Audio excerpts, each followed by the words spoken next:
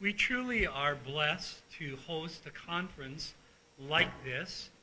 In doing so, we have 10 lessons on the book of Revelation by 10 different Bible teachers.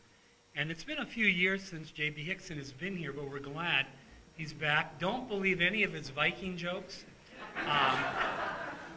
But otherwise, he usually preaches the truth. We really do appreciate that. He is the director of Not by Works Ministry. He is the pastor of Plum Creek Chapel, which is in Sedalia, Colorado, just outside of Denver on the way to Colorado Springs, kind of. And in doing so, we're glad that he could be here, not only for our pastors' conference, but now for our all believers portion as well. And in doing so, he's going to talk to us about 1 second before the second coming of Christ. So this time, we're privileged to have Dr. J.B. Hickson. Amen. Thank you. It really is always a pleasure. I've missed being here. Circumstances of life and various other commitments have prevented me from coming for a while, but this is just one of my favorite places to be. You're always so warm and friendly, and notwithstanding your allegiance to either the Packers or Vikings, you're all right. You're not a bad crew. So I want to thank Pastor Roxer and thank you all for letting me come. I want to thank our home church, Plum Creek Chapel. As Pastor mentioned, if you're ever in the Denver metro area on a weekend or a Wednesday, come see us. Most of the time I'm there when we're not traveling, and we'd love to have you. We've already had some folks from DBC come up as they've traveled through, and always a joy. So thank you for letting us be here. I learned a new fact about Duluth when I was headed out for this trip. Someone in my church mentioned, well, Duluth is the home of Bob Dylan, or at least he got his start here or lived here or some connection. He was born here, so there you go. And now I'm not, really a Bob Dylan fan per se. As far as I'm concerned, Dylan's greatness has come and gone. And speaking of greatness coming and going, Dale, I noticed that the Minnesota Vikings are not off to a particularly good start this season. That was a little forced, wasn't it, the way I set that up? But, oh well, whatever. But I do have a legitimate Minnesota Vikings joke, and it has to do with Tom Brady. How do you keep Tom Brady, who everyone loves to hate, most of all me, from winning another Super Bowl? Well, you trade him to the Minnesota Vikings. So, and I'm surprised I haven't been muted yet, but honestly, the funnest part about creating this graphic wasn't, ribbing the Vikings. It was finding a Tom Brady picture online and then cropping off his head. That just, I have to confess, there was something about that just gave me probably sinful pleasure. But anyway. When we study the end times, at least for me, I find if I'm not careful, I slip into a sort of like an academic or forensic type perspective where we like to identify lists and the sequence of events, and we like to create charts, and we tend to focus on the details about what will happen. And we're doing that a lot in this conference, and we should. Every word of God is inspired, and we want to deal with the details and build a picture of what God has revealed to us in His Word. We like to compare Scripture with Scripture and cross-reference between Old and New Testaments, say Daniel and Revelation. We like to display our conclusions in different diagrams and charts. But what I really set out to do tonight, and I hope this will come through as we work through our way through these 3 chapters, is kind of go beyond the theology of it all and imagine really what things will be like on earth as the culmination of God's plan of the ages comes to fruition. So I'm calling it 1 second before the second coming. That's just a title. Obviously, we're going to be dealing with more than 1 second right before the Lord returns. But these chapters really are the lead up to the Battle of Armageddon and the glorious return of our Savior. And that's He's going to take the throne. He's going to rule and reign over perfect kingdom of peace and righteousness and justice, and it's the culmination of everything that the prophets of old talked about, everything that we long for. And so as we look at chapters 14 to 16, I want to paint a picture in your mind's eye. What will it be like just moments before the triumphant return of Jesus Christ our Savior? So when we leave tonight, He won't have come back. He doesn't come back until tomorrow morning. And Andy, no, it's not Andy. Somebody is going to deal with that tomorrow morning. But I want you to really think about and picture these things that are going to be happening on earth. We've already looked at, the seals and the trumpets, and now we're kind of leading up to the very end. So it wouldn't be a message on eschatology without at least throwing a couple charts up here to give us perspective. And I think this is essentially kind of where we all come down on this. Although seal, trumpet, bowls, there's different views on exactly when they all are. I take it that the seals are in the first half and trumpets and bowls in the second half. And that yellow arrow there that you see on the screen is actually pointing to the section that we're dealing with here at the very end of the 7-year tribulation. So my overview of the book of Revelation, which I think you have in your chart, in your handout there, it's actually a fairly easy book to outline. A lot of people think the book of Revelation is complicated, and the devil's done a good job of convincing people of that. But it's really not all that complicated. You've got the introduction of the revelation of Christ in chapter 1, the letters to the churches, and then the theodicy, the justification for the wrath that's about to be poured out on the earth when the Lamb of God opens the seals. Then you got the seals, as I see it, in the first half, then the trumpets and bowls in the second half. The stuff in the black text there is all sort of supplemental information. Some commentators or scholars will call it interludes, just stuff that isn't necessarily sequential, but just additional information about what's sort of going on in this final 7-year period.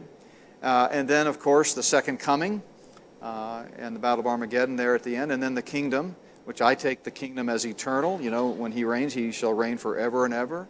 The first 1,000 years on the old heaven and old earth, we call that the millennium, based on Revelation 20, and then the eternal state, the new heavens and the new earth. So we're focused in, at least on my diagram here, on the bowl judgments, and it's not really drawn to scale because I believe the bowl judgments are kind of compacted into the very end of the 7-year tribulation. And I think we get that sense as we read through in these chapters we're looking at tonight and see the urgency. So we can't put a exact time frame on it because the Bible is silent on it, but I'm just getting this. I get the sense when I read it that we're dealing with the last 24 to 36 hours of the tribulation, and these vile judgments, these bowl judgments, are just coming on the earth, and things are reaching this culmination. So we'll start with Revelation chapter 14. From the revelation about the defeat of the forces of evil and the mark of the beast that Arnold Fruchtenbaum just talked about, John turns to the triumph of the forces of good. Bob Thomas says it's, quote, it's the opposite side of the picture, a victorious stance of the Lamb and His followers after their temporary setbacks portrayed in chapter 13. So chapter 14 essentially answers two questions. What about the 144,000 Jewish witnesses, those Jewish evangelists that have been spreading the gospel throughout the 7-year period that were introduced back in chapter 7? And then what happens to this beast and his followers that were just introduced? And chapter 14, like the 4 chapters before it, is an interlude in the sequential order of events that John is revealing. It's what we call a proleptic. Proleptic is a kind of fancy word you'll hear a lot tonight, and probably heard a lot already in this conference, but it means foreshadowing or anticipatory. It's sort of explaining something that as if it's happened before it happens. We call that a prolepsis, and so this is a proleptic chapter. And I thought of a good example of illustrating the meaning of proleptic. So the little-known story that came out of the 1975 divisional round playoff game between, you thought you were through with the Vikings jokes, between the Vikings and the Cowboys. A reporter reported this. He said, as the Cowboys players were coming on the field and the Vikings players were out there warming up, apparently one Cowboys player hollered, "You're dead meat." Well, that's obviously a metaphor, a figure of speech. The game hadn't even started yet. But the metaphor dead meat, used in the present tense there, as we all know, turned out to be proleptic. It turned out to be correct. So I'll never forget the first time I spoke here. I'm pretty sure it was the first time. I actually showed a clip of the famous Hail Mary with Drew Pearson. It's the only time I've ever been booed and I was actually a little bit afraid because there are a lot of you and one of me. But anyway, I've learned how gracious you are, so I can continue to pick on the Vikings. So chapter 14 provides encouragement by pointing ahead to the ultimate triumph for those who refuse the mark of the beast. It is as if before getting to the final judgments of God's wrath, the seals, God says something like, "I know things are getting bad. The wrath of Satan through the beast is uncontrollable. The tyranny is almost unbearable. But hold on. Blessing awaits. Justice is coming." And so the material presented in chapter 14 is essentially treated in chronological fashion, starting in the end of, or the latter part of chapter 16, all the way through 22. So we see in chapter 14 a series of declarations, as it were, directed about anyway, various audiences. And so as I outline this, I say first we see a declaration that's really targeted toward the 144,000, and it's a message of well done. Well done. As a picture of the millennium, verses 1 through 5 show the Lamb in place of the beast, the Father's name as a seal on the in place of the mark of the beast, and the glorious Mount Zion in place of the satanically controlled earth. So it's quite a picture. We read, "Then I looked, and behold, a Lamb standing on Mount Zion, and with him 144,000, having his Father's name written on their foreheads." If you remember back in chapter 7, we know they were sealed in that manner. Then I looked, here, that phrase introduces a new scene here in chapter 14, each time it's used, as it did twice in chapter 13. "Behold," John says, this is a significant, great vision that he's about to recount. John saw this proleptic scene of a time yet future at the end of the Great Tribulation, when Christ will return to the earth. His second coming, of course, doesn't take place till chapter 19, but he saw it happening in his vision here. And he saw the Lamb standing on the earth, specifically on Mount Zion, with the 144,000 Jewish evangelists that God had sealed for the tribulation before him. And he paints a vivid contrast between the Lamb standing and the dragon in chapter 12 pursuing, and the evil beasts of 13 rising up. And here's the Lamb standing there. "And I heard a voice from heaven," an angelic choir sings out, "like the voice of many waters and like the voice of loud thunder. And I heard the sound of harpists playing their harps. They sang, as it were, a new song before the throne." A new song in the Old Testament was a song of praise to God for His specific new mercies in a particular instance, and in response to His mighty acts of deliverance or provision or whatever it might be. A new song before the throne, before the four living creatures and the elders, and no one could learn the song except the 144,000 who were redeemed from the earth. And then we see three occurrences of the pronoun these, identifying how these 144,000 are worthy of special honor. Well, first, these 144,000 deserved special honor because they remained celibate during their 7-year ministry. They had not had physical relations with women. The nature of their calling and purpose at this pivotal time in human history was too great to be distracted by normal courtship and romance. Paul, if you recall, had said something similar to the Corinthians, encouraging them to remain unmarried because of the nature of the distressing times in which they lived, 1 Corinthians 7. But second, these 144,000 deserved special honor because they followed the Lamb faithfully during their lives. And this, of course, was extremely difficult given the time in which they lived, the tribulation. Remember, the 144,000 were sealed for protection, But that does not mean that they didn't face the same tensions and stress and temptations and things that other people did after they got saved during the tribulation.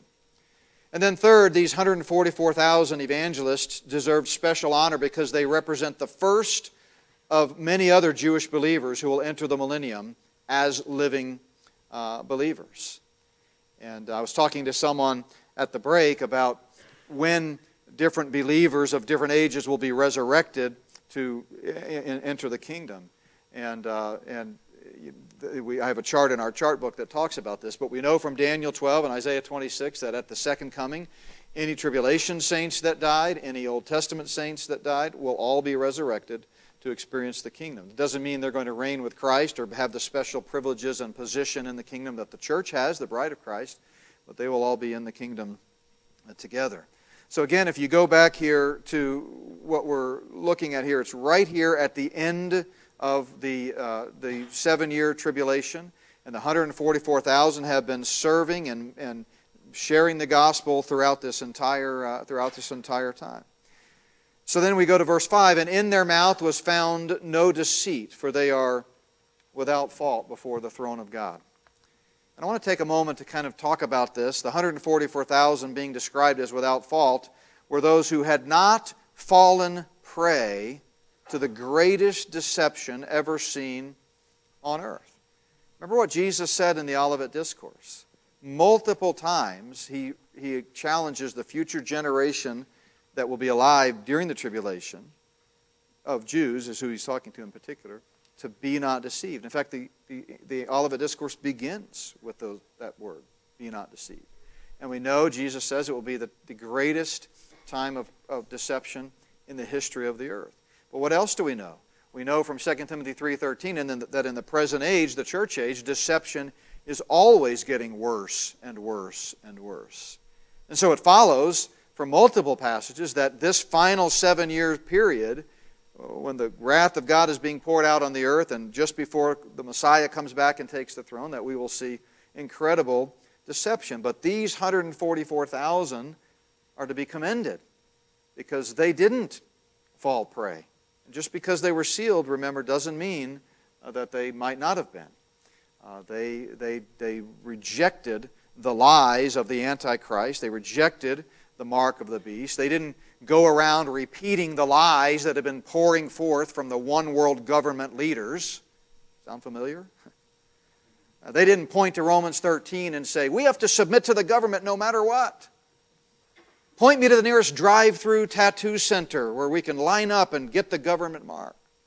No, they resisted the transhumanist agenda to build back better by creating Humans 2.0. Transhumanism is a key part, by the way, of the Luciferian agenda. I've talked about it a lot in some series that I've done recently. Transhumanism is the merging of man and machine. It's the redefining of humanity, and it's a direct attack on the image of God in man.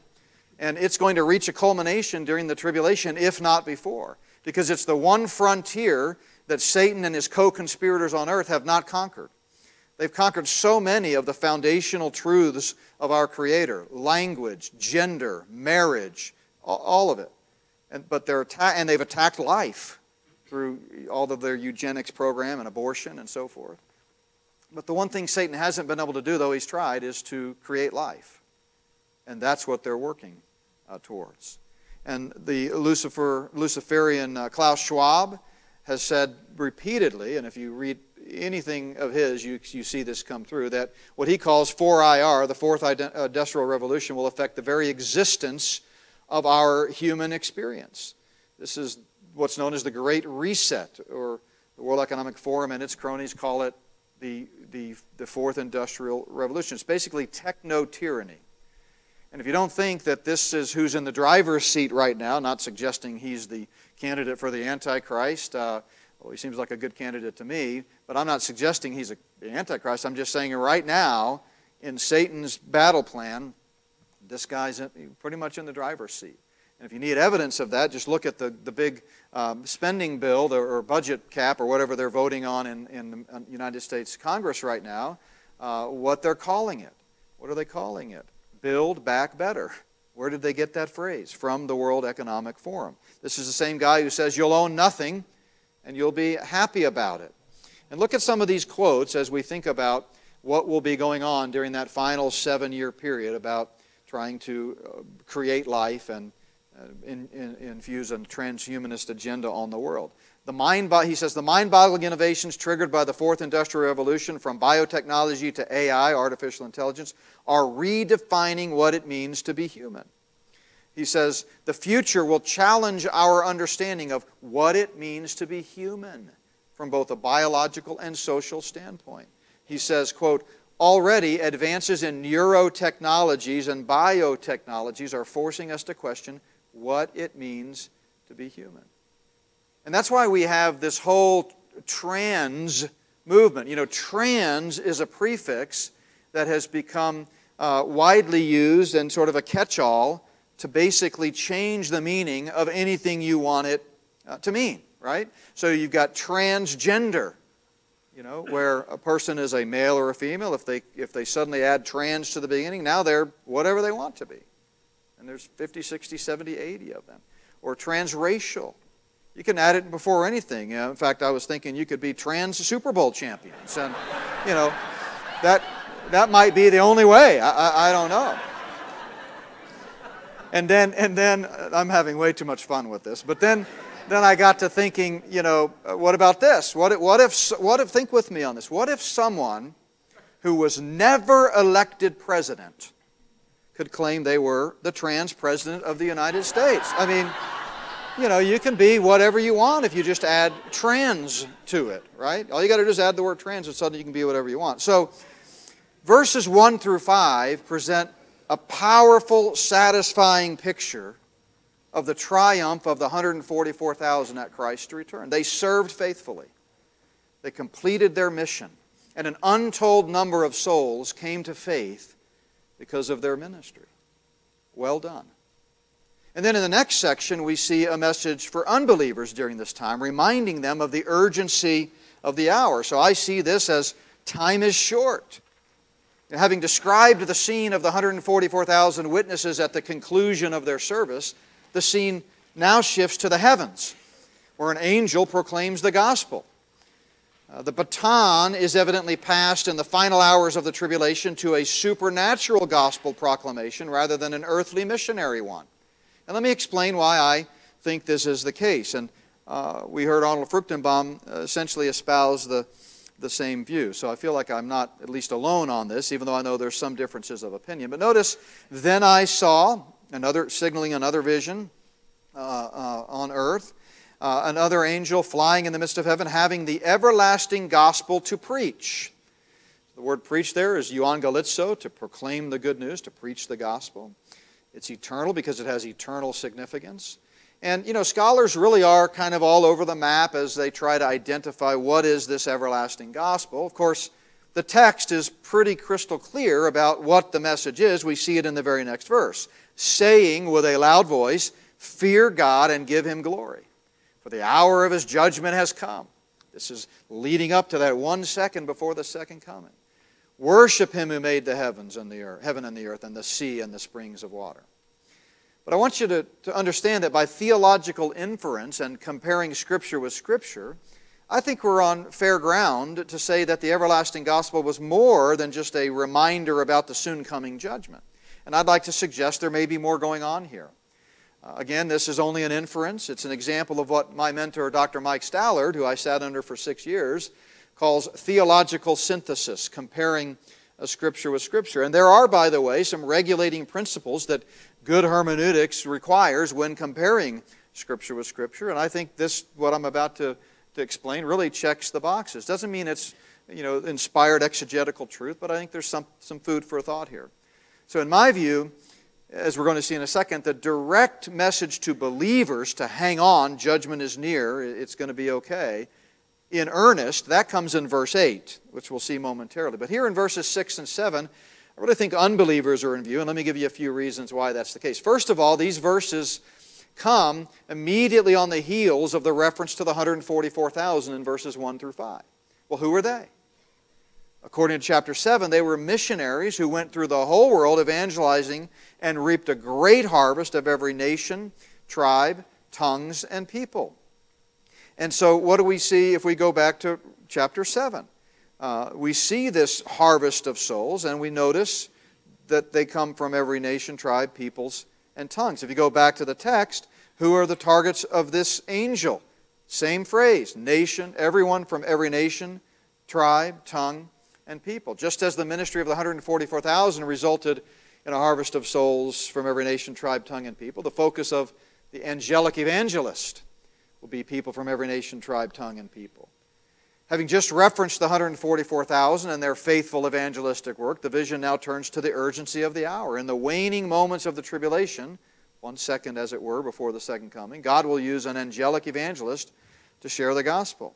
Notice what he says, having the everlasting gospel. And so it's my suggestion, and it's just a suggestion, but I think it makes a lot of sense that the reference to the gospel here has evangelistic overtones. Moreover, and this is some more theological synthesis, I think it's worth noting that this is not the first time God has used an angelic messenger to announce the gospel, the good news. It's interesting to me that at both the first advent of Christ and now here at the second advent of Christ, an angel announced the good news. If you go back to Luke 2, then an angel said to them, "Do not be afraid, for behold, I bring you good tidings." Bring good tidings. There it is, euangelizo. Proclaim the gospel. And notice they shall be to all people. Very similar to what we see in the ministry of the 144,000 and this angel. And by the way, this proclamation in the hills outside Jerusalem in Bethlehem was accompanied by a declaration of glory to God. Glory to God. And that's what we see back in the text. Fear God and give Him glory. So if you think about the everlasting gospel this way, when you compare Revelation 7 and Revelation 14, the 144,000 missionaries passages, and Luke 2 and the evangelistic context of all of these passages, I think that it's reasonable to conclude that here in Revelation 14:6, at the 11th hour, God is tasking an angel to make one final gospel proclamation to the world, that judgment is coming. So believe in Christ. Does the text say that? Of course not. Can't be dogmatic about it. But I think there are times we know in Scripture when the term gospel can mean the saving message. I've written a book about that, and of course Tom Stiegel's book is the preeminent view on that. So I think this message, fear God, that the text talks about, doesn't necessarily have to be the explicit, complete message. We see a lot of times in historical narratives, such as Acts 16, where what must I do to be saved? And Paul and Silas said, believe in the Lord Jesus and you'll be saved. That we know they said more than that. And perhaps the angel is saying more as well, given his target audience. And by the way, let's not forget the words of Christ Himself as He described this future tribulation to the disciples on the Mount of Olives when He said, and this gospel of the kingdom will be preached in all the world as a witness to the nations, and then the end will come.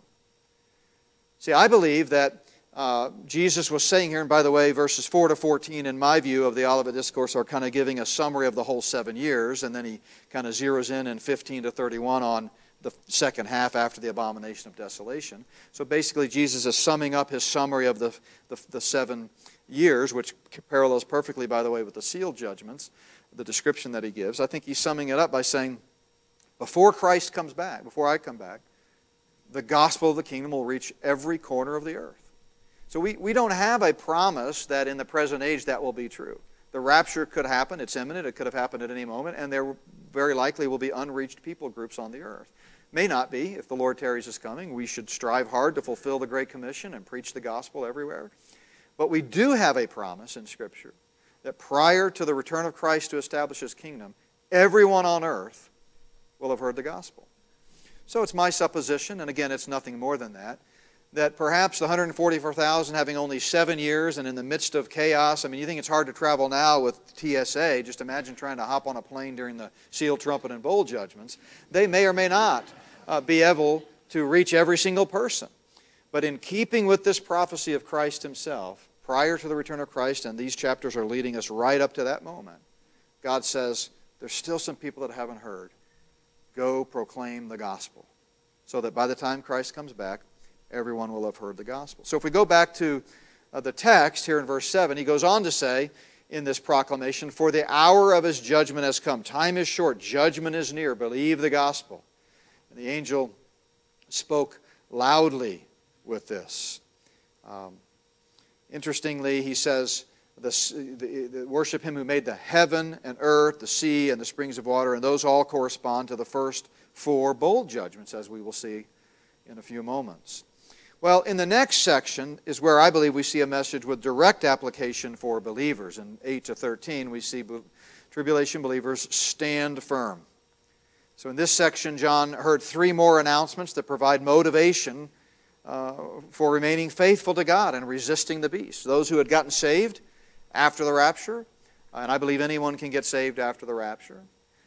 If you've not trusted in Christ and Him alone for salvation, and your perspective is, well, I'm not sure about all this, I'm a bit of a skeptic, I think I'll wait and see if millions of people disappear, and then I'll know maybe this message is true, and then I'll believe the gospel then, I think you're making a terrible mistake. Because today is the day of salvation. You're not promised tomorrow regardless of God's eschatological plan. Tomorrow is like a vapor. It could be gone like that. Not only that, but if you were blinded by Satan's deception today not to believe the gospel, it's only going to be worse in the tribulation. So you need to believe the gospel today, and we'll talk more about that in a moment. But I do believe that according to Scripture, there will be people, many of them, from every nation, tribe, tongue, and language, that get saved. And they need to be encouraged. Many of them will be martyred, they'll be beheaded. Some of them will hide out and survive, and there will be quite a contingent that is alive in physical bodies at the return of Christ, to whom Jesus will say, come ye blessed of my Father, inherit the kingdom prepared for you. Has to be, because there have to be people to populate the kingdom. But he gives a word of encouragement here. The tribulation saints had not crossed the finish line yet in terms of enduring to the end. They needed to hang on and keep trusting God. And by giving them a glimpse of the future, they're energized and incentivized to keep on keeping on. Remember, going back to the Olivet Discourse, what Jesus said just before He promised that the gospel of the kingdom would be preached to the uttermost parts of the earth, and then the end will come. He says, he who endures to the end will be saved, that is, delivered into the kingdom. Those who survive until the end of the tribulation will be delivered into the kingdom. This is a statement of fact. It's a word of encouragement. Get ready. Things are going to get tough, but hold on. The word endures is a word that we should all be familiar with, and I'm sure in this crowd we are, but it's the word hupomeno, to resist, to hold one's ground, to not be moved. It's used 17 times in the New Testament, usually translated endure. The idea is to be tested and pass. It's used, for example, twice in James. First, when he says, blessed is the man who endures temptation. Temptation there is perasmos, literally trial. Blessed is the man who endures trials. For when he's approved, when he's passed the test, he will receive the crown of life, which the Lord has promised to those who love Him. Loving God brings special rewards. And as someone has said, the notion that loving God is automatic, and anyone who doesn't love God, somehow they're not a believer, is ludicrous. Jesus exhorted the disciples in the upper room that they needed to love God, and He wouldn't do that if it was automatic. As one scholar put it, in no circumstances more than in trials does the presence or absence of love for God in a Christian become more apparent. And blessed is the man who endures in those situations. James also says, indeed, we count them blessed who endure. And then he references Job, same word, hupomeno. And then we also see it in 1 Peter, for example, twice, and it's translated in the New King James, where take it patiently. What credit is it if when you are beaten for your faults you take it patiently, but when you do good and suffer, if you take it patiently, this is commendable for God. That's the same word, hupomeno. And that's exactly what this section of Revelation 14 is going to be challenging and exhorting believers to do, to stand firm, Be patient. Hang on a little longer. It's going to be worth it all. It's a motivation for those who are still alive at this point, just before the second coming, to stand firm. So let's take a look at verse 8. Another angel followed, saying, Babylon is fallen. So the first motivation is this. Babylon will come crashing down. And of course, by this point, Babylon was the center of the tyranny and the evil that was emanating from the wrath of Satan through the Antichrist. And this is the first mention of Babylon in Revelation, and it's another proleptic message that anticipates or foreshadows Babylon's fall, which is described in detail in chapter 18. The repetition of fall in here is for emphasis, and the aorist tense of the verb stresses the certainty of this action, though it hasn't happened yet, it will. And so I believe the reference here is to literal rebuilt Babylon, and I realize Dr. Woods is going to be speaking on this in earnest tomorrow, and by the way, who better on planet Earth to deal with the subject of Babylon than Andy Woods. If you don't have his book, any of his books, you should get them. But I do want to take a moment to, since it comes up in our text, to at least summarize the role of Babylon in the end time, so we can really appreciate how encouraging it would be for those who are alive at this stage of the end game of the tribulation to be reminded that Babylon's reign of terror is nearly over. And so as we think about identifying Babylon, Babylon is the seat of the Antichrist power during the tribulation. And I've always liked to use the illustration of Hollywood here in America. You know, Hollywood is, it's a satanic place. In fact, the name Hollywood comes from the Hollywood tree, which witches would take branches from to cast their spells and stuff. But it's also the place where movies and entertainment and TV shows emanate from. So if we take, for example, the film Jaws, the Spielberg's 1970, whatever it was, 5 or 6 hit. You might say, for example, that Jaws emanated from Hollywood, that it came out of Hollywood. There's a lot of different ways you might say that. Well, that would be true, but the reality is Jaws, as you may know, was actually filmed on Martha's Vineyard. And I've actually been to Martha's Vineyard, preached at a church there, and I know it may come as a shock to think that there are Bible grace churches on Martha's Vineyard, but I found one, and they're preaching the clear gospel. And I've been to this dock where much of the movie was filmed. So when someone says Jaws came out of Hollywood, they're not wrong, but it would also be correct to say Jaws came out of Martha's Vineyard. And I think similarly, Babylon will literally be rebuilt, but it's going to have political, religious, and economic tentacles of influence throughout the world during the final 7-year tribulation. So geographically and politically, it refers to the headquarters of the beast during the tribulation, the literal rebuilt Babylon. But it's also going to have a religious component, which refers to the one world religion, including the apostate church. And the beast is going to use that to deceive the world. Well, where is that? Could be Rome, perhaps. Makes logical sense. We don't know for sure. Economically, it refers to the center of world commerce and power during the tribulation. And I've often pointed out that if the United States is still around at the rapture, and if the Lord tarries much longer, I think it's pretty self-evident that it probably won't be. The trajectory is not good. Not trying to be pessimist, but we got to be honest about the trajectory of things. And the Luciferians have wanted to destroy America from the beginning. It's the one thing standing in the way of the one world system. They know that we are still a nation of free constitutional freedom and guns and Christians and so forth. And so we're a problem. And so they've been in their writings talking about the destruction of America for a long time. We don't know when the Lord's going to come back and we're going to meet him in the clouds. It could be before America is destroyed. It might not be. But if it's still here, it's quite possible that the economic center of the beast's reign of terror might be someplace like New York City, which is currently pretty much the economic center of the world. But the point is that the writer's making here is that Babylon will fall. And that will provide great motivation to believers to stand firm. It's almost over. Back to our text, the second motivation to stand firm is this: all who worship the beast will face eternal damnation. And the goal of this warning is to alert potential beast worshipers to their doom if they follow the beast, but also to encourage believers to remain faithful. The beast will kill people who do not follow him, but those who follow the beast will receive an even worse judgment in all of eternity.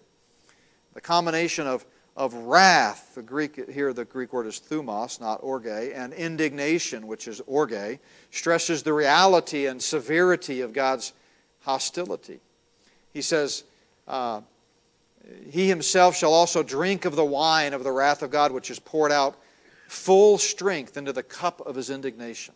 Just quite a rhetorical way to say something that is so horrible. Normally, people added water to wine to dilute it, but God will not weaken his punishment in eternity of the beast worshippers.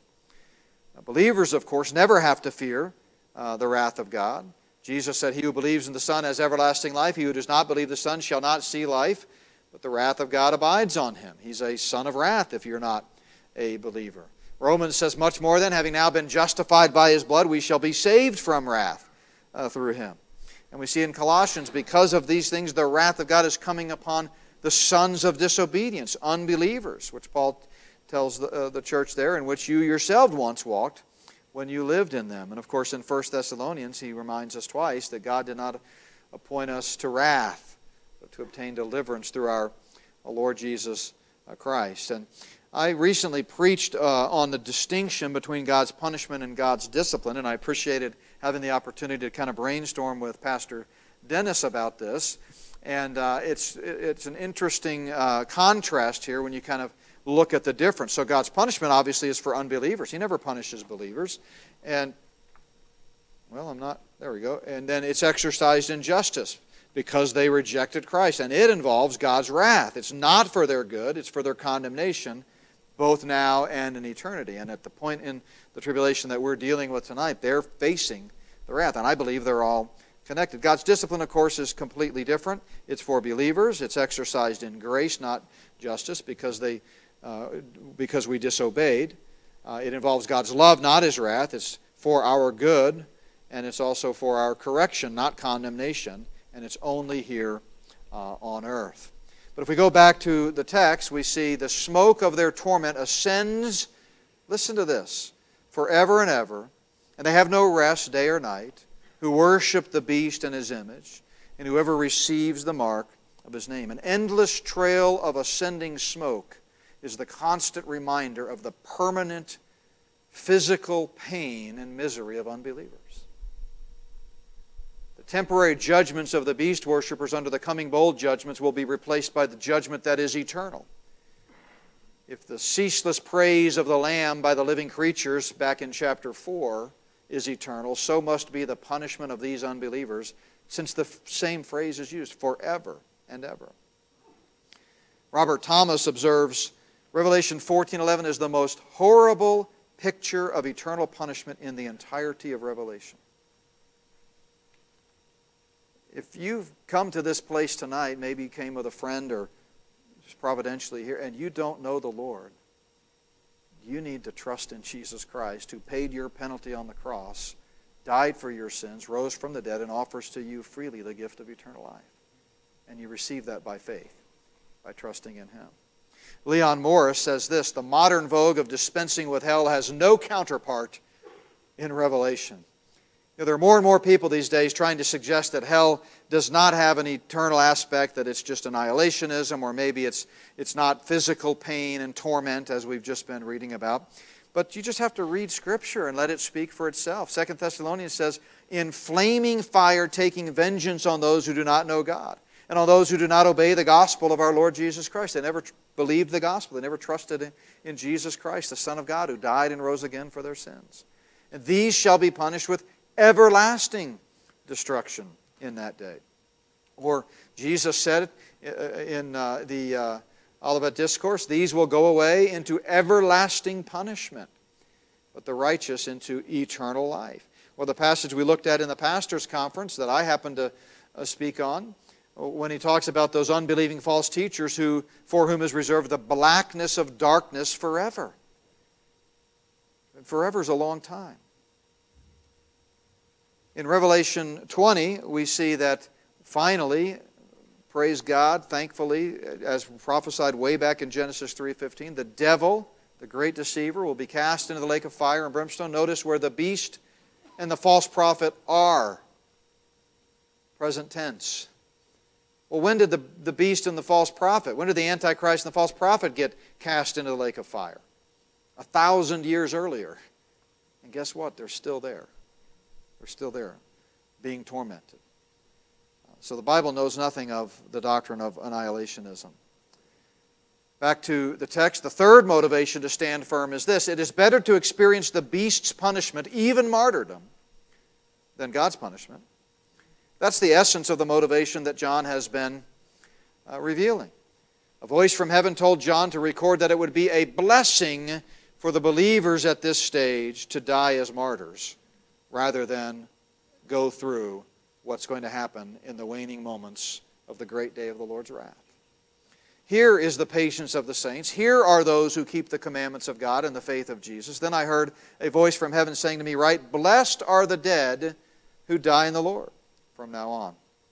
Yes, says the Spirit, that they may rest from their labors, and their works do follow them." In view of their hope, believers in the tribulation should persevere in obedience and trust and good works and faith in God. They should endure. Of course, as we've said, this is an encouragement to persevere, in no way a guarantee that all believers will persevere. Obedience to God's commandments and continuing to trust in Jesus will see the faithful through these days of tribulation successfully. From now on, that you see there, these martyrs will be especially blessed because through their death they will escape the worst of the beast's persecutions in the final days of the tribulation. And notice, and their works do follow them. They will receive a unique blessing reserved for no one else. I love the way J. Vernon McGee elaborated on this. He said, God does not save anyone for his works, but he does reward us for our works. Our works, good or bad, his parenthesis, our works, good or bad, are like tin cans tied to a dog's tail. We can't get away from them. They will follow us to the bema seat of Christ. And then in the next section, I see this, having addressed the 144,000, well done. Having targeted tribulation unbelievers, time is short. Believe the gospel. And tribulation believers, stand firm. The focus now turns to the earth as a whole, which is ripe for the harvest. We see in verse 14, then I looked and behold, again another scene that he's now seeing. And the whole description here in this verse is very similar to what we read in Daniel chapter 7. Then I looked and behold a white cloud, and on the cloud sat one like the Son of Man, having on his head a golden crown, and in his hand a sharp sickle. And another angel came out of the temple, crying with a loud voice to him who sat on the cloud, thrust in your sickle and reap. For the time has come for you to reap, for the harvest of the earth is ripe. So he who sat on the cloud thrust in his sickle on the earth, and the earth was reaped. The judge, Jesus, judged those on the earth. Again, this is proleptic. It will occur at Christ's second coming when he treads the winepress of God's wrath. And he's just seeing a picture of this. Jeremiah talked about this as well. He said, thus says the Lord of hosts, the God of Israel, the daughter of Babylon is like a threshing floor when it is time to thresh her. Yet a little while, and the time of her harvest has come. Jesus also likens the final judgment to the harvest of the earth when he says in the wheat and the tares and the parables of the kingdom, the enemy who sowed them is the devil, the harvest is the end of the age, and the reapers are the angels. Jesus said, for as the Father has life in himself, so he has granted the Son to have life in himself, and has given him authority to execute judgment also, because he is the Son of Man. And all who have not received the free gift that he's offering to the world, he said, if I be lifted up, I'll draw all men unto me. All who have rejected that offer will be the subjects of this judgment. Back to the text, then another angel came out of the temple which is in heaven, and also having a sharp sickle, and another angel came out from the altar which had power over fire, and he cried with a loud cry to him who had the sharp sickle, saying, thrust in your sharp sickle, and gather the clusters of the vine for the earth, for her grapes are fully ripe. Prophet Joel speaks of this judgment in similar terms. Put in the sickle, for the harvest is ripe. Come, go down, for the winepress is full, the vats overflow, for their wickedness is great. So the angel thrust his sickle into the earth and gathered the vine of the earth and threw it into the great winepress of the wrath of God, and the winepress was trampled outside the city. And blood came out of the winepress up to the horses' bridles for 1,600 furlongs. The city in view here is Jerusalem. It cannot be Babylon, since the city itself escapes judgment, and as we already saw, the city of Babylon is utterly destroyed. So the Old Testament predicted that a final battle would take place near Jerusalem in the valley of Jehoshaphat, the Kidron Valley, just to the east of Jerusalem. And we read, blood will literally flow up to the height of horses' bridles, about 4.5 feet, in some places in that valley. Obviously, many people are going to have to die for that much blood to flow. Blood came out from the winepress of God's wrath for a distance of about 184 miles, 600 furlongs. Again, this is a proleptic preview of the major events yet to happen, but they're about to happen. And that's his point. We see in Revelation 19 that out of his mouth, at the return of Christ, out of his mouth goes a sharp sword, that with it he should strike the nation, and he himself will rule them with a rod of iron. He himself treads the winepress of the fierceness and the wrath of Almighty God. And then chapter 15 is essentially just a prelude to this final outpouring of God's wrath in the 7 bowl judgments. And so if we go back to my chart here on the book of Revelation, this chapter 15 is a sort of a prelude, setting the stage for the bowls. And so I call this Prelude to the Harvest, versus the whole chapter of chapter 15.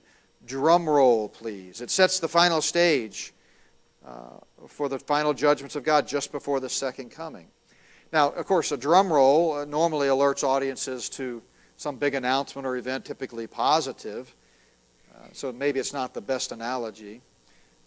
Revelation 15 is portending doom that is about to come. And again, I believe it's right there at the end. We don't know how long it is, but we're certainly not talking a year or more for these bowl judgments to come out. It's I believe, days. It's coming to the moment when Christ is going to split the eastern sky and come back. And so I don't know why, but I've got 2 Jaws illustrations in this message tonight.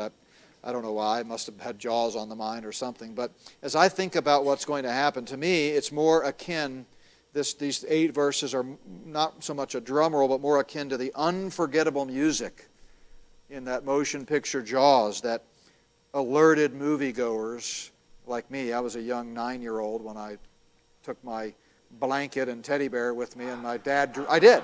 Me and my sister and my parents, why, I have no idea. They're probably live streaming this, so maybe they'll text me and tell me, but they took an 8 and 10-year-old to a movie like this. But I remember being scared to death every time I heard this this music. So I forgot to verify, but if we got audio, just listen to this. Do you remember this music?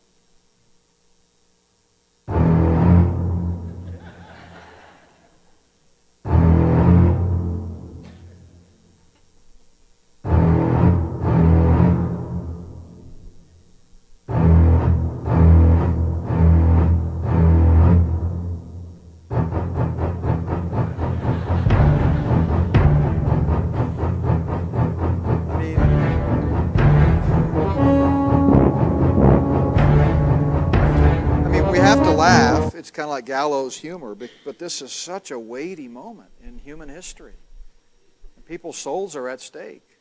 And this is just a rapid fire leading up to this time of God's judgment. So just to go through chapter 15 quickly, then I saw another sign in heaven, great and marvelous, 7 angels, having the 7 last plagues, for in them the wrath of God is complete. And I saw something like a sea of glass mingled with fire, and those who have the victory over the beast, over his image, and over his mark, and over the number of his name, standing on the sea of glass, having harps of God.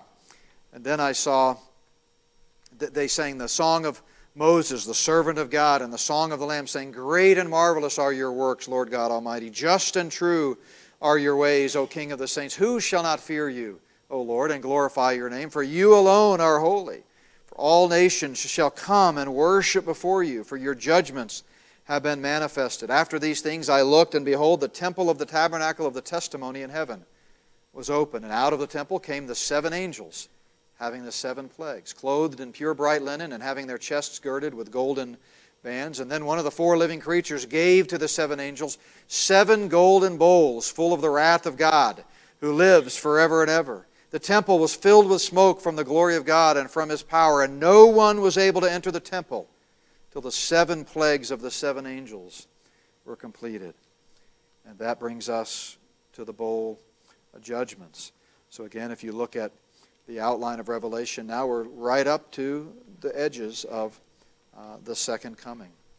And again, I believe, as you see the seal, trumpet, and bowl judgments at the bottom of the screen here, I believe this is not to scale. I think we're dealing with just before the return of Christ. So verse 1 says, "Then I heard a loud voice from the temple saying to the seven angels, 'Go and pour out the bowls of the wrath of God on the earth.'" Now, that word loud, I underlined it because it's a fun word in Greek. It's the word megas. Very common word, but it's actually used 11 times in this chapter and 82 times in Revelation. Megas, it means exceedingly great, strong, or important. It's where we get the word mega, right? It's very common, again, in the New Testament, used 240-something times, but in English, when we want to get attention or really emphasize something, we say something is mega, right? Like mega bucks, right? It's not just your ordinary lottery, that's like a big lottery. You know, it's not just a small tax on stupid people, it's a very expensive tax on stupid people. Or if we say a mega hurricane, right? That's a big hurricane. That's bigger than all the other hurricanes. Or a megaplex theater. This isn't just your run-of-the-mill theater. I mean, this is a big theater with lots of seats, and they probably recline. Or, and again, I don't know what was going on when I was preparing this over the last month, but I seem to have a running theme in my illustrations. But if we said mega shark, right? Keeping with my Jaws theme. You remember back in 2018, the movie The Meg? Here's a couple of posters from advertising that movie.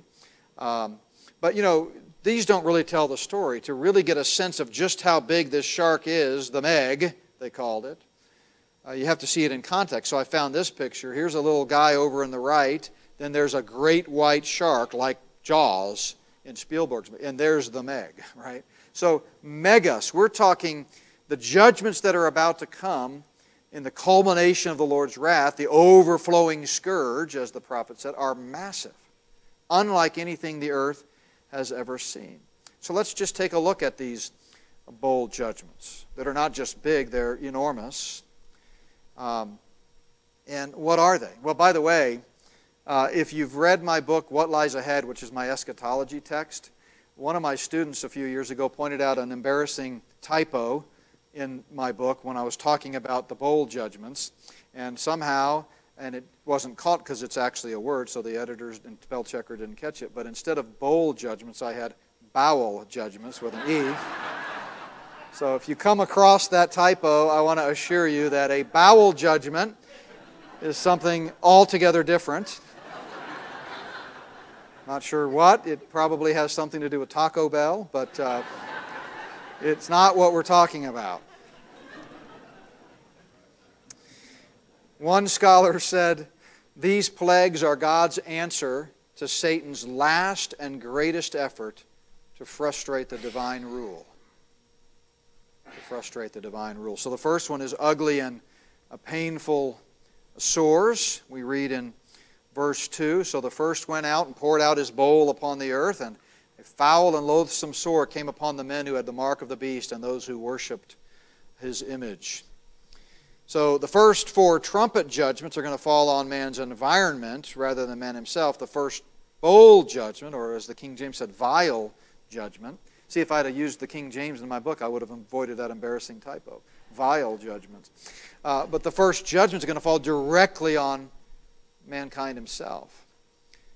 Foul, ugly, harsh, dangerous, and loathsome, painful, vicious, miserable, breaking out on beast worshippers. Wiersbe said, "It's an awesome thought to consider almost the entire population of the world suffering a painful malady that nothing can cure. Constant pain affects a person's disposition so that he finds it difficult to get along with other people. Human relations during this period will certainly be at their worst." I think that's an understatement. The second one is all sea life is destroyed. All sea life is destroyed. The second angel poured out his bowl on the sea, and it became blood as of a dead man. And every living creature in the sea died. So not just 1/3 of it, as the second trumpet said, but this judgment involves the destruction of all sea life. And then the third judgment, all fresh water is destroyed. All fresh water is destroyed. We pick it up in verse 4. The third angel poured out his bowl on the rivers and springs, and they became blood. You know, springs, rivers, lakes, all becoming blood in the plague. People cannot exist very long without water. 3 days to be exact. He goes on, and I heard the angel of the waters saying, You are righteous, O Lord, the one who is and who was and who is to be, because you have judged these things, for they have shed the blood of saints and prophets, and you have given them blood to drink. It is their just due. So John hears this praise of God in heaven that's sort of interrupting his narration of these final bowls of wrath. The angel of waters is probably an angel that's responsible for the sea and the fresh water. Scripture talks about how angels and demons can affect elemental forces of nature. It's not just the U.S. government that can change the weather with its geoengineering operations like solar radiation management, atmospheric aerosol injection, cloud albedo enhancement, chemical ice nucleation, sprayed particulate trails, and more. If you're not familiar with that, watch part 7 of my series, Spirit of the Antichrist, dedicated to geoengineering and what they're doing. But God poured out blood on the earth dwellers because they poured out the blood of His saints and prophets. So He makes the punishment fit the crime. Pharaoh tried to drown the Jewish male babies, but it was his own army that drowned in the Red Sea. Haman planned to hang Mordecai on the gallows and exterminate the Jews, but he himself was hanged. King Saul refused to obey God and slay the Amalekites, so he was slain by an Amalekite. Here we see the earth getting its just due. He says, And I heard another from the altar saying, Even so, Lord God Almighty, true and righteous are your judgments. Even so here, it's like amen. The tribulation martyrs offer their amen from under the altar. And by the way, there's nothing wrong with the occasional amen. Amen. Thank you. Right on cue. Number 4, the world's climate is altered so that the sun scorches people. We read, Then the fourth angel poured out his bowl on the sun, and the power was given to him to scorch men with fire, and men were scorched with great heat, and they blasphemed the name of God, who has power over these plagues, and they did not repent and give him glory. So the fourth trumpet judgment darkened the sun, but this judgment increased the sun's intensity. There's a definite article before men there that you see in yellow in the Greek text. The men in view are evidently the people who have the mark of the beast and who worship him. The faithful apparently will escape this judgment, just as the Israelites escaped some of the plagues in Egypt. So, evidently, as Andy said at some point, I don't remember if it was this conference or the pastor's conference, Al Gore was right after all. Global warming is true.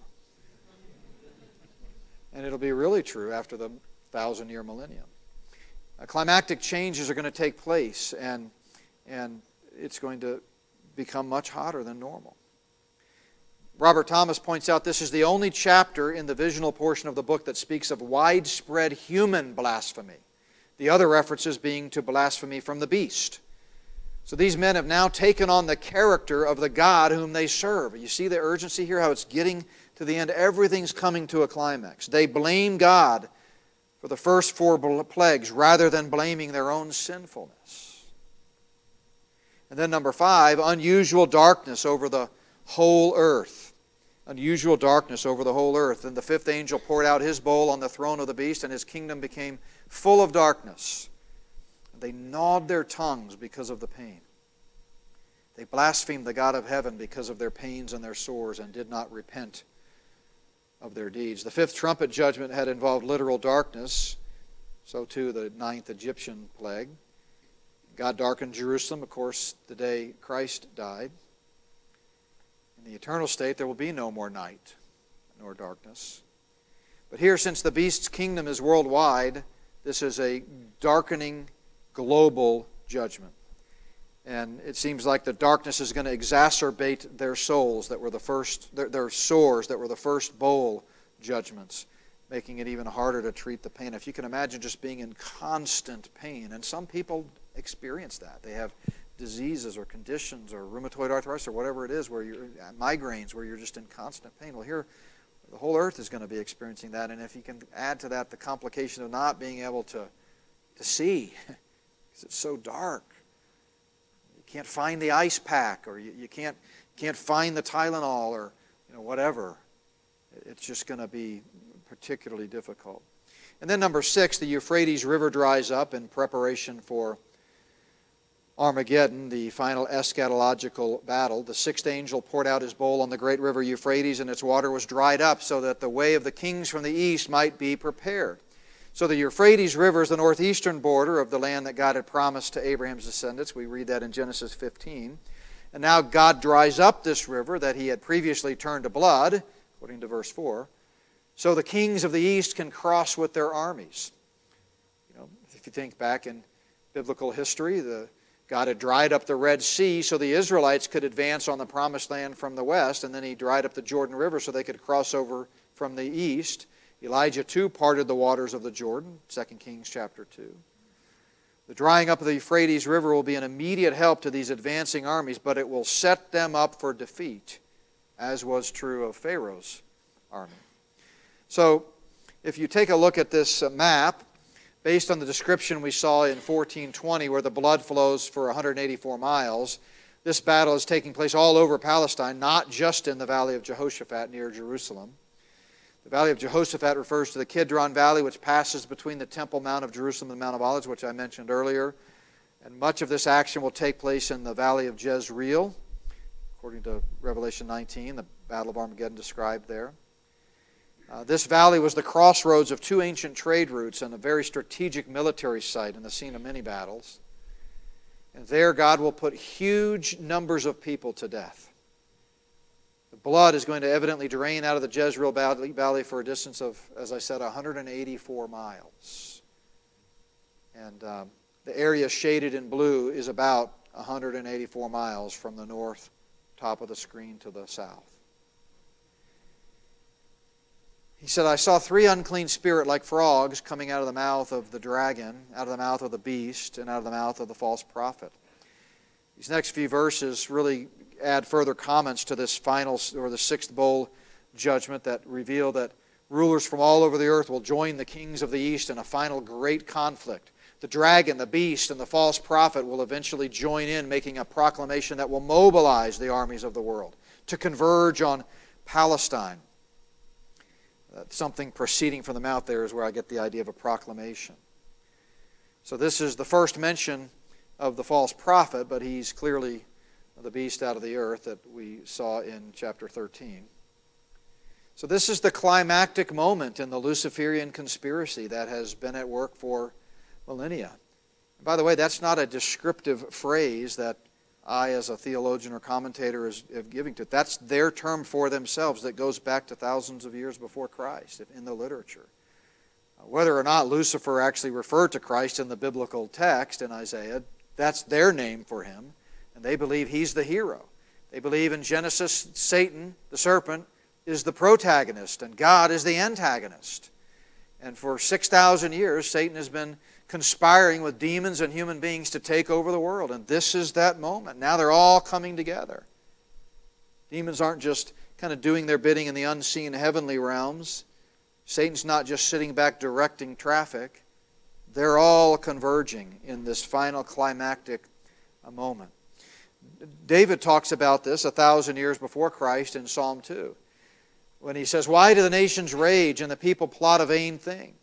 The kings of the earth set themselves, and the rulers take counsel together against the Lord and against his anointed, that's Christ, saying, let us break their bonds in pieces and cast away their cords from us. This is a reference to the Luciferian conspiracy. Back to our text, they are spirits of demons, performing signs which go out to the kings of the earth and of the whole world to gather them to the battle of that great day of God Almighty. The 3 unclean spirits that proceed from their mouths, the agents of this diabolical trio, are demons. They resemble frogs in that they're unclean and loathsome, and they deceive the people. What they urge them to do for their advantage results in their destruction, eventually. These kings from all over the world will gather together to destroy Israel. Satan's purpose in bringing in the soldiers into Palestine in the first place appears to be to annihilate all the Jews. He's been trying to do that for quite some time, hasn't he? And when Jesus Christ returns to the earth, specifically to the Mount of Olives, they will unite in opposing him at the campaign of Armageddon. But God's sovereign hand will be regulating Satan's activities, as Zechariah the prophet tells us in Zechariah 14:2. And this will not be the day of Satan's triumph, but the triumph of the Lord God Almighty. He will show himself supreme in this climactic battle. We read in verses 15 and 16, Jesus Christ himself giving us a parenthetical invitation. Again, I see the evangelistic overtones of this. I understand that's somewhat an inference, but he says, "Behold, I'm coming as a thief. Blessed is he who watches and keeps his garments, lest he walk naked and they see his shame." And they gathered them together to the place called in Hebrew Armageddon. We're getting closer and closer to that 1 second before the second coming. His second coming will be as a thief in that it's going to be sudden. His enemies won't expect it. They'll be shocked. The same way Satan himself shrieked in horror 3 days after the crucifixion to find that Jesus defeated death, hell, and the grave, and the tomb was empty. Believers who understand the revelation of this book will be expecting his return. And Jesus Christ urged these faithful believers to be watchful and pure. The demons will assemble the kings of the earth and their armies. They'll go out to what in Hebrew is called Har Mageddon, the mountain of Megiddo. And there we will see this battle. And then finally, the number 7, the worst earthquake in history.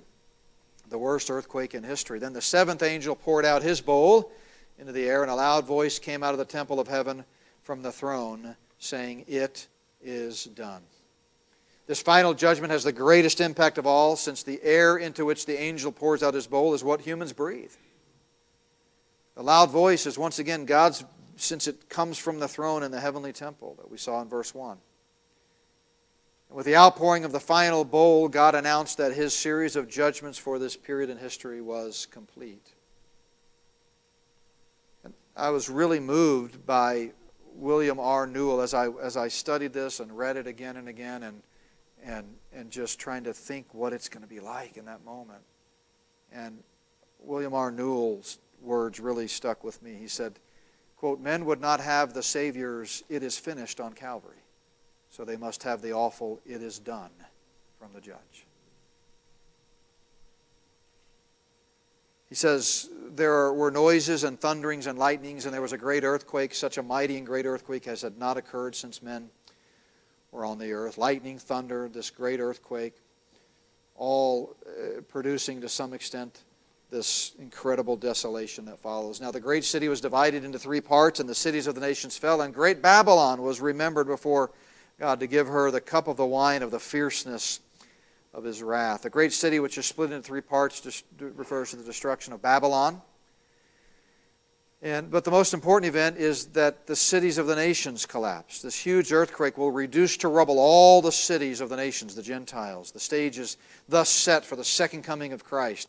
Obviously, in the collapse of the world cities, there will be tremendous loss of life and destruction of the world's empire. God will give Babylon the cup filled with the wine of the fury of his wrath. She's going to experience the terrible outpouring of God's judgment. Then every island fled away, and the mountains were not found, and great hail from heaven fell upon men, each hailstone about the weight of a talent. Men blasphemed God, there it is again, because of the plague of the hail, since the plague was exceedingly great. So in addition to the terrible earthquake, and possibly because of it, every island fled away. The mountains could not be found. These are sort of setting the stage for the topographical changes in the earth that we will see in the millennial phase of the kingdom described in places like Isaiah and Zechariah. But we see huge hailstones in addition to the earthquake. About 100 pounds is the calculation there that fell on people. That would destroy anybody that they hit, obviously. And in spite of the severity of the judgment and its cataclysmic character, the hardness of human hearts is revealed in the final sentence.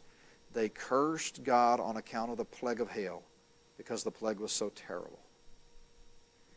The final destruction With the final destruction coming from the seventh bowl of the wrath of God, the stage is thus set for the dramatic and climactic second coming of Christ, revealed in the next chapter, or chapter 19 to be exact.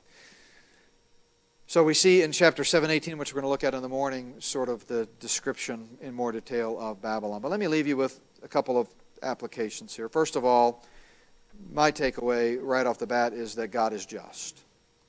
God is just. You know, we looked yesterday at the Revelation 4 and 5, who is worthy to open the seal? It's the Lamb, because he was slain before the foundation of the earth. And those who shake their fist at heaven in bitter anger at God, claiming he's unfair even in this day and age. By the way, that's one of the reasons many people do not believe the gospel. In my new book, Top 10 Reasons Some People Go to Hell, I give 10 reasons that might keep someone from trusting in Christ and him alone for salvation. One of them is just bitterness. But we see, as we read all of this, that God is in fact just. Justice will be served. Evil will be punished. The earth that we live in is not the earth that God created. Another application that we've already talked about is believe in Jesus. You know, if you've not been born again by faith alone in Christ alone, if you've never trusted in Jesus Christ, the one who took your payment on the cross, paid for your sins, rose from the dead, defeating death, hell, and the grave, and offers to you freely the gift of eternal life, you can do that right now. You don't have to walk an aisle or sign a card or raise a hand or do a dance. It's a personal matter of faith, and childlike faith. You're simply saying, I'm abandoning my faith in anything and everything I thought could save me. My works, my heritage, my stature, my family, my religion, my church. And I'm going to trust in Jesus Christ, the one who took my place on the cross, and him alone for my salvation.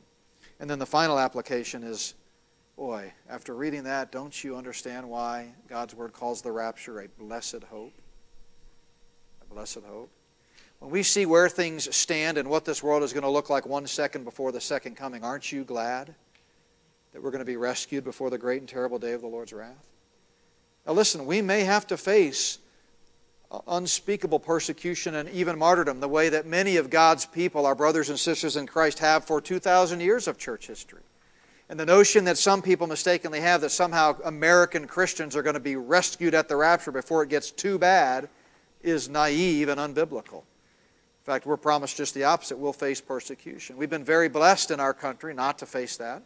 If the Lord tarries His coming, we're going to have to face some pretty tough things, I believe. But nothing can compare to the devastation of the wrath of God being poured out on mankind. And we are thankful for that blessed hope. So just a couple of the things I want to point out. If you've not watched my series, What in the World is Going On, that I just finished a couple of weeks ago, I encourage you to watch it. You owe it to yourself to understand what's going on in the world from the perspective of God's Word and this Luciferian conspiracy. It's on our website. We also have at our table here the 14-part series, or the 18-part series on Spirit of the Antichrist. If you're interested in that, a lot of the same type of stuff, but not dealing specifically with what's going on right now. And then I've got 2 new books since last time I was here. I just mentioned Top 10 Reasons Some People Go to Hell. I think you will appreciate a lot of what's in that. And then I have a simple devotional book. And then the only book I brought that's not by me that we have started selling is Canceling Christianity. If you're concerned about all the censorship that's going on, Not by Works, for example, has been banned from YouTube, and anything that we put out that they disagree with, they just censor it. You need to read this because it's by design, it's part of the plan, and it's a really interesting book. So thank you very much. Let me pray, and then I'll turn it back over to Pastor.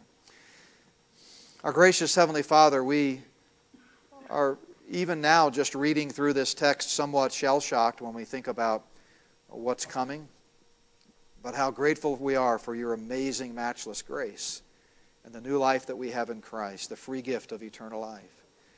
Father, we pray that reading these words and studying the book of Revelation would fill us with an urgency of the hour and a recognition that the gospel is more urgent than ever before, that we would tell everyone we know about how they can have eternal life by God's grace through faith. And so, Father, we thank you for this study tonight and pray that you continue to watch over this conference as we continue through the rest of the story and the good news to come. We pray in Jesus' name.